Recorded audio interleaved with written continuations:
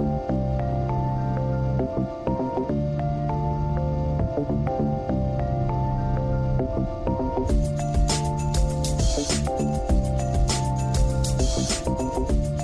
guys, I just want to start out this episode by discussing what to expect this new year.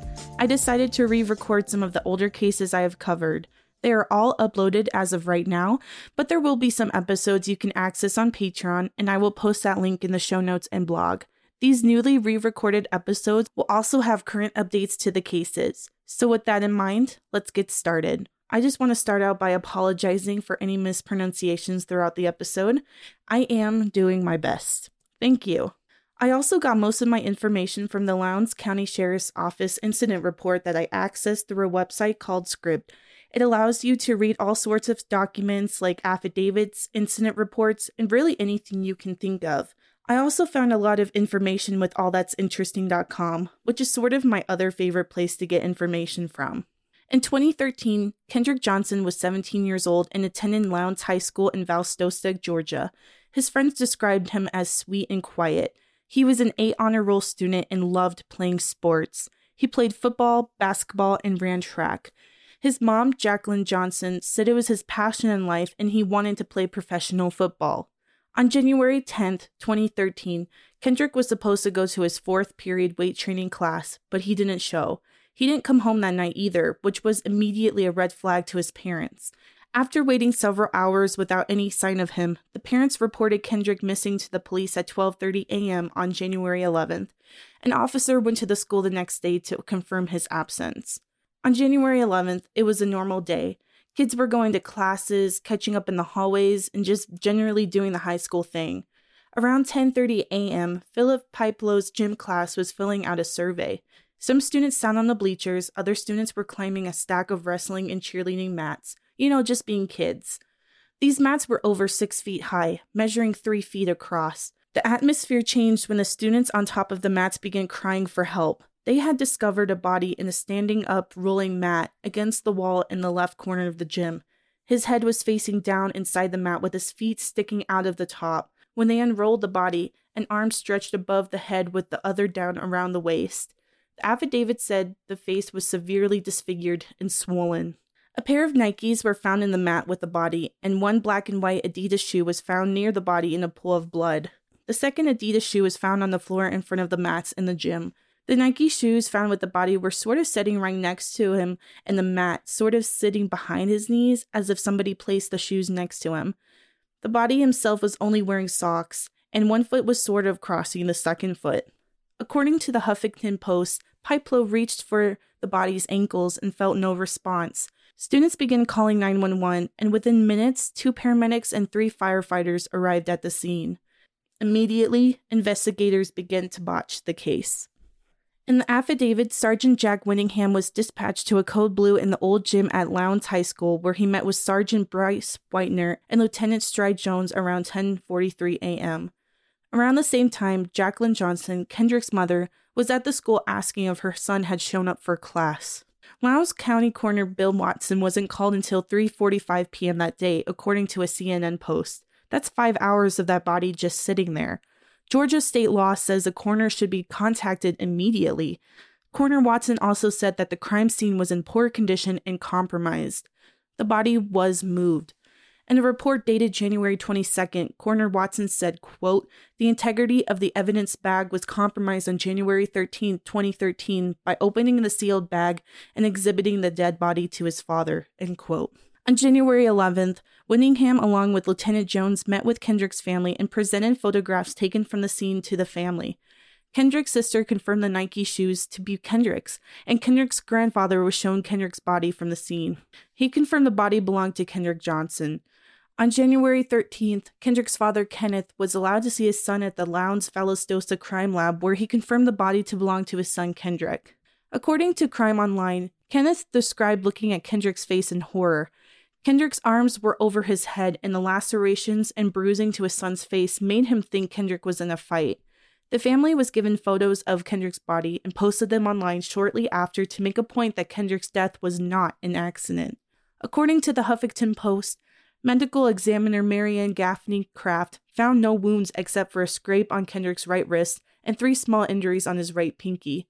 She deemed his cause of death as an accident and said he died from positional asphyxia. That means he was stuck in a position that prevented him from breathing. Within 24 hours of Kendrick's body being found in the mat, investigators concluded that Kendrick was reaching for one of his shoes that were in the mat and got stuck. Students said that they had to pay to use lockers, so people would stuff their belongings in mats and retrieve them when needed. Kendrick shared a pair of Adidas shoes with another student, and they would always jump up and toss the shoes inside the middle of the hole. Investigators believe Kendrick was doing the same thing when he got stuck. My question is, why would he hoist himself on top of the mat to retrieve his shoes? Why wouldn't he just shove the mat onto its side and get it out that way? He was found in a standing mat, so if he went to retrieve the shoes, the mat would be lying horizontally, not vertically. The parents also said that if it was an accident, no one heard his cries for help in a school of 3,000 people. While investigators were investigating Kendrick's case, Detective Pitty looked over surveillance footage. Surveillance from the school showed Kendrick's timeline of him walking to the old gym around 1:09 to 1:25 p.m. on January 10th. There were conflicting reports on what time he actually walked in the gym. He didn't talk to anyone and nobody followed him. The footage showed Kendrick walking towards the gym and then of him jogging towards the mats in the corner. There was no footage of him leaving near the rear entrance or the 2 doorways that led into the hall. His next class marked him absent. Detective Pitty reported this info to Lieutenant Stride Jones before attempting to copy the footage, but was unable to, according to the affidavit.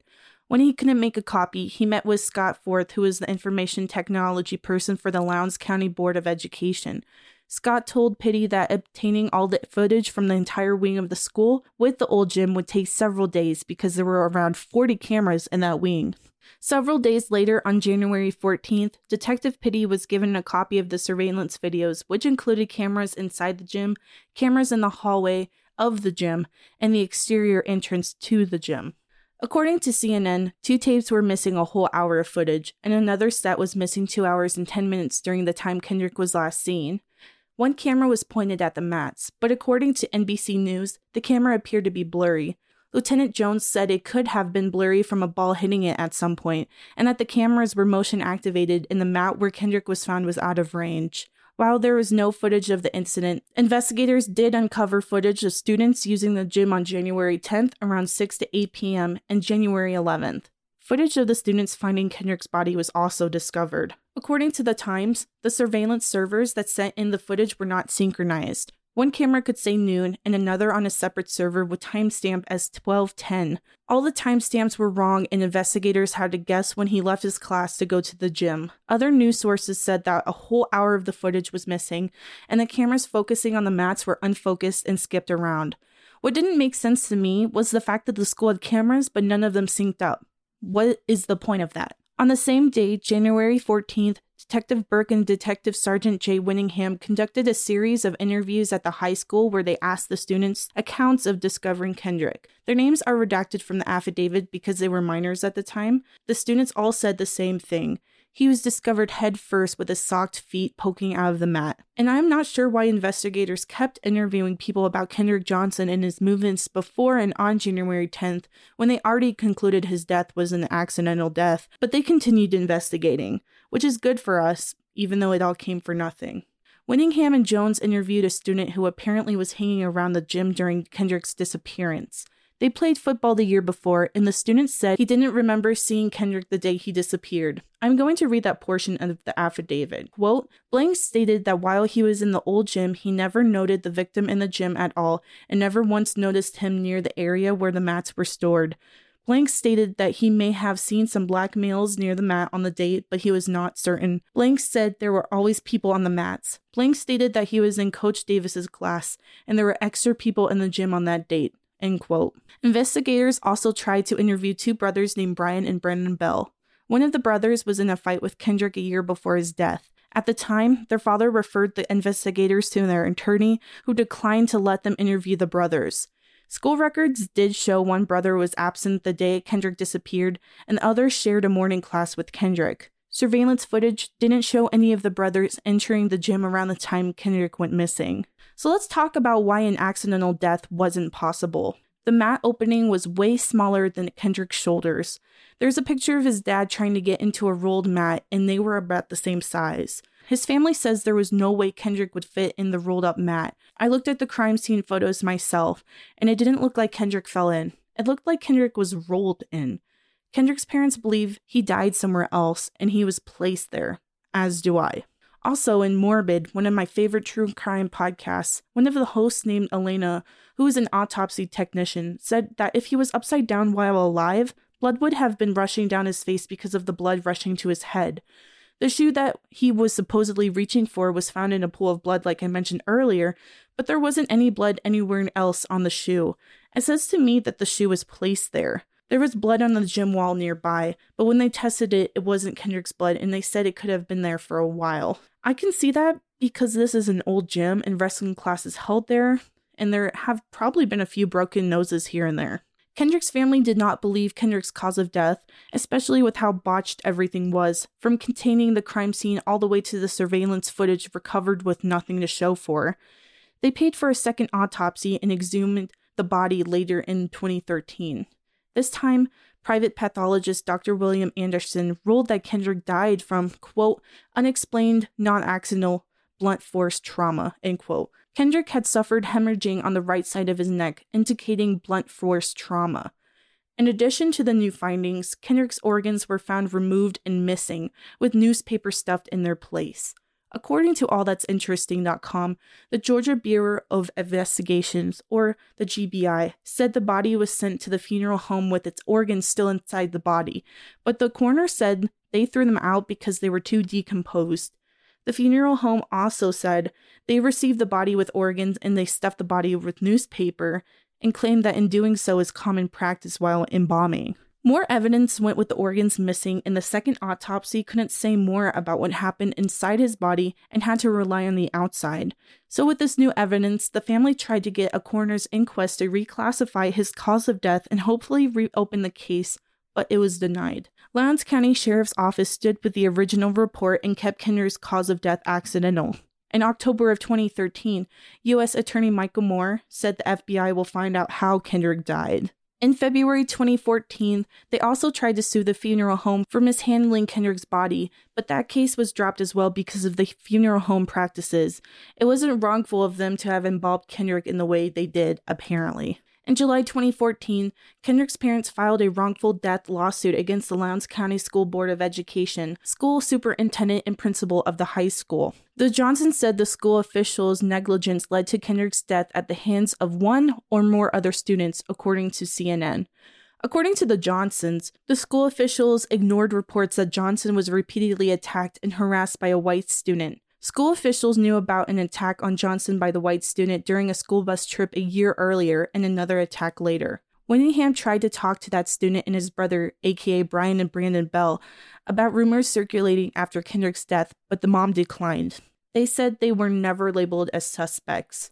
The lawsuit never produced any names, but it was clearly talking about the brothers that I mentioned earlier. The lawsuit went on, and Kendrick was, quote, improperly accused and blamed for instigating, end quote, that school bus fight. Kendrick also received undeserved punishment, humiliation, and mistreatment from the coaching staff, resulting in Kendrick's decision to quit the football team. Kendrick continuously was harassed by the brothers. None of the school officials looked into the fight or anything after it. As well as this gross behavior, school officials also didn't keep up accurate surveillance, which could have helped authorities figure out what exactly happened to Kendrick. And about the fact that students can mess around with mats, the lawsuit said that the school didn't properly monitor the activities of students throughout all areas of the school. In August 2014, Rick and Karen Bell filed a $5 million lawsuit against Ebony Magazine after the magazine published a series of articles describing two students, Chris and Clark Martin, who bore a huge resemblance to Brian and Brennan Bell. The Bells said the brothers were not considered suspects, which is true, and they have been harassed as a result of the article published. Ebony.com eventually took down all the articles discussing Kendrick Johnson because they had mentioned the two brothers in all of them. In November later that year, Kendrick's parents and their legal team released a video that focused on the two brothers, Brian and Brendan Bell, that might have had a part in Kendrick's death. The wrestling team had a match the day Kendrick disappeared, and the family said the two brothers that had involvement in Kendrick's death were on the team.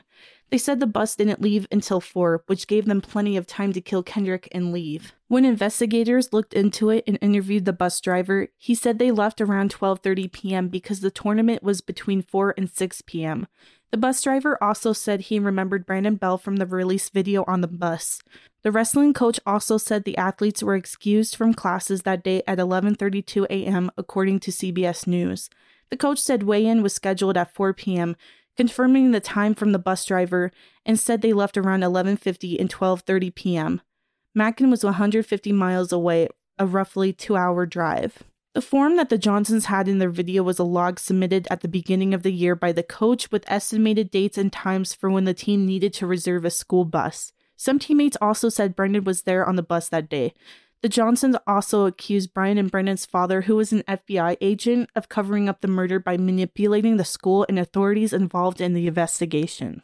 In January 2015, the Johnsons filed a $100 million civil lawsuit against 3 of Kendrick's classmates, the school, the local crime lab, state and federal officials, 5 agents of the GBI, and an FBI agent, and claimed they were all involved in the cover-up of Kendrick's murder. The lawsuit alleged that the FBI agent, who was also Bell's father, told his sons to beat Kendrick to death. They said that Taylor Eakin, Brian's girlfriend, lured Kendrick into the gym where Brendan, and one of their friends, Ryan Hall, was waiting so they could attack him because Kendrick slept with Taylor. CNN reported that a man was indicted for making false statements to investigators about Kendrick's death. Dalton Chauncey told neighbors he overheard 2 students at Lowndes High School discuss their involvement. He said the students wanted to rough him up. He eventually admitted to making up the story and was arrested. Federal marshals seized emails, phones, and laptops from the families accused in the 2015 lawsuit in the sheriff's office to examine. They raided the home of Rick and Karen Bell, Brian's dorm, Brandon's dorm, the friend who was with them, Ryan Hall, and Taylor's dorm in the home of her parents. They were looking for testimonies of people telling others not to testify, or a witness didn't have to testify.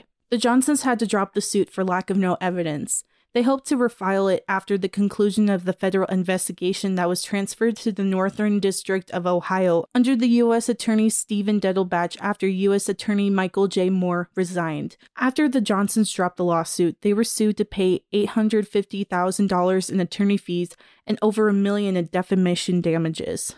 In June 2016, the Department of Justice announced no charges would be filed related to Kendrick's death because of insufficient evidence to support charges.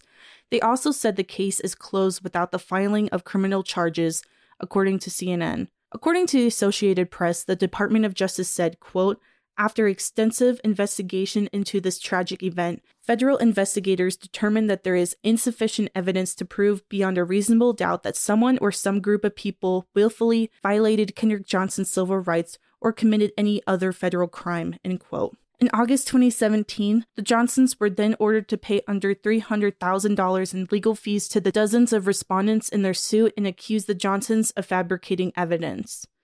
The family was absolutely devastated but didn't give up at all. According to FirstCoastNews.com, the family said the federal prosecutors didn't entirely rule out the possibility that Kendrick's death was a homicide, but said there wasn't enough evidence to prove it. Quote, "They all but came out and said they know he was murdered, but there is nothing to be done about it," end quote, from Jacqueline Johnson. A couple of days after the Johnsons were ordered to pay legal fees in August 2017, a 27-year-old man named Ryan Anthony Domick Hernandez came forward saying when he was at Brandon Bell's apartment in Jacksonville, Florida in April 2016, he overheard Brandon admitting that Brian killed Kendrick, arguing with him in the gym, sticking him with a dumbbell, and threatening the other witness, Ryan Hall, to keep quiet. He also said that he heard Bell say his dad altered the surveillance footage and that his organs were removed to obscure the time of death. Also, the autopsy records were falsified. FaustosaToday.com said the claims lined up with the Johnsons' claims, but those claims were already discredited by the hard evidence, such as the Bell brothers and Ryan Hall were nowhere near the gym that day due to the footage found. Brandon was off campus traveling to a wrestling match. A Bell family spokesperson did confirm that Brendan did live in the apartment in April 2016 that Ryan claimed he was living at. On August 18th, Ryan was arrested by the Valdosta police and charged with criminal trespassing. He had tried to punch through a window at a residence to try to get into the home. The homeowner was in the bathroom at the time and called the police. Ryan fled the scene and showed up at the South Georgia Medical Center's ER and tried to register as a John Doe. A police officer was aware of the recent trespassing and notified other authorities where he was arrested after medical care. Ryan has also had several run-ins with the law. Being the devil's advocate I am, I personally believe this guy was lying. I don't know why, but he definitely does not have any credibility to his name. If he was telling the truth, we still need more than word of mouth. Anybody can look up anyone's address online nowadays, and multiple news reports came out when the Johnsons concluded the second autopsy on Kendrick's body. Reports that blunt force trauma, likely due to a dumbbell, was in all those newspapers. Anybody could have fabricated that story. In June 2018, the Johnsons exhumed Kendrick's body for a second time to conduct a third autopsy. This one confirmed the second autopsy's findings, that he was killed due to blunt force trauma, likely due to being struck in the neck with a 45-pound dumbbell, according to allthat'sinteresting.com. According to WALB News 10 in February 2018, a witness came forward stating that an acquaintance confessed to another person killing Kendrick. They basically said that one of the brothers hit Kendrick with a 45-pound dumbbell. I don't know if this witness and the one we previously talked about is the same or different person, but I am just going on what I found. In May 2019, the family refiled a lawsuit with the funeral home stating they disposed of Kendrick's organs, clothes, and brain to interfere with law enforcement's investigation, according to WCTV. And later that year in October, the family requested that his case be reopened. The GBI said in June 2020 on Twitter that the investigation is closed. The lawsuit from the previous year was dismissed because the Johnsons waited 54 days to request a summons for Brendan, Brian, and Richard Bell, and waited 81 days to request a summons for the Lowndes County School District and many others, according to Revolt.tv. I am not sure why they waited to summon everybody, but I believe they did that to try to get more evidence before going to court. During this time in 2020, so many big names in the entertainment industry and many politicians have spoken out to sign a petition from Change.org to have the case reopened. At the time, the goal was 3 million, and half of that had signed the petition. The petition talked about the alleged story about how Brian and Brendan killed him because he had sexual relations with Brian Bell's girlfriend, and that's why they were in the gym with Kendrick. It also talked about how they are covering up his murder. According to CNN, in March 2021, Kendrick Johnson's case was reopened. Lowndes County Sheriff Ashley Polk told CNN he came out of retirement in 2017 and requested that the information collected during the federal investigation in 2016 by the Department of Justice be released to his department. In July 2019, federal investigations declined the request, which literally doesn't make any sense, and I am so frustrated by that. Polk finally received all 17 boxes of written and electronic evidence from the investigation in 2021. They began interviewing people in March 2021 and told CNN the investigation could take up to 6 months with all the evidence they had to review, as well as the interviews they still need to do again. While reading up on Polk, I am confident that he will solve this case. He seems like he just wants the truth to come out and that he has no other outside influence trying to warp the investigation like before. On July 30th, 2021, a documentary on Kendrick's case called Finding Kendrick Johnson premiered. I highly recommend watching this. If you want more information than what I provided for the episode, you will probably find it in this documentary. And you can find it on Amazon Prime Video and Google Play. I can't say whether I believe the Bell brothers murdered Kendrick, but I do believe Kendrick was murdered, and I'm very glad the case is reopened. I want the Johnsons to find out who killed their boy, and it hurts me to see them go through all the financial trouble and trying to find out what happened. The Lowndes Sheriff's Office botched this case from the start. They did not try to find out what happened to Kendrick at all, and it's devastating to see how little they cared throughout the years. Would this case be different if Kendrick was white? It very well could have. Hopefully, Paul can find out the truth for the Johnsons, and they can get some clarity and some closure and peace. I feel so deeply for them, and I wish them all the best and all the answers that they deserve. Once you watch the documentary, let me know how it goes. I hope you have a good rest of your day and stay safe out there, friends.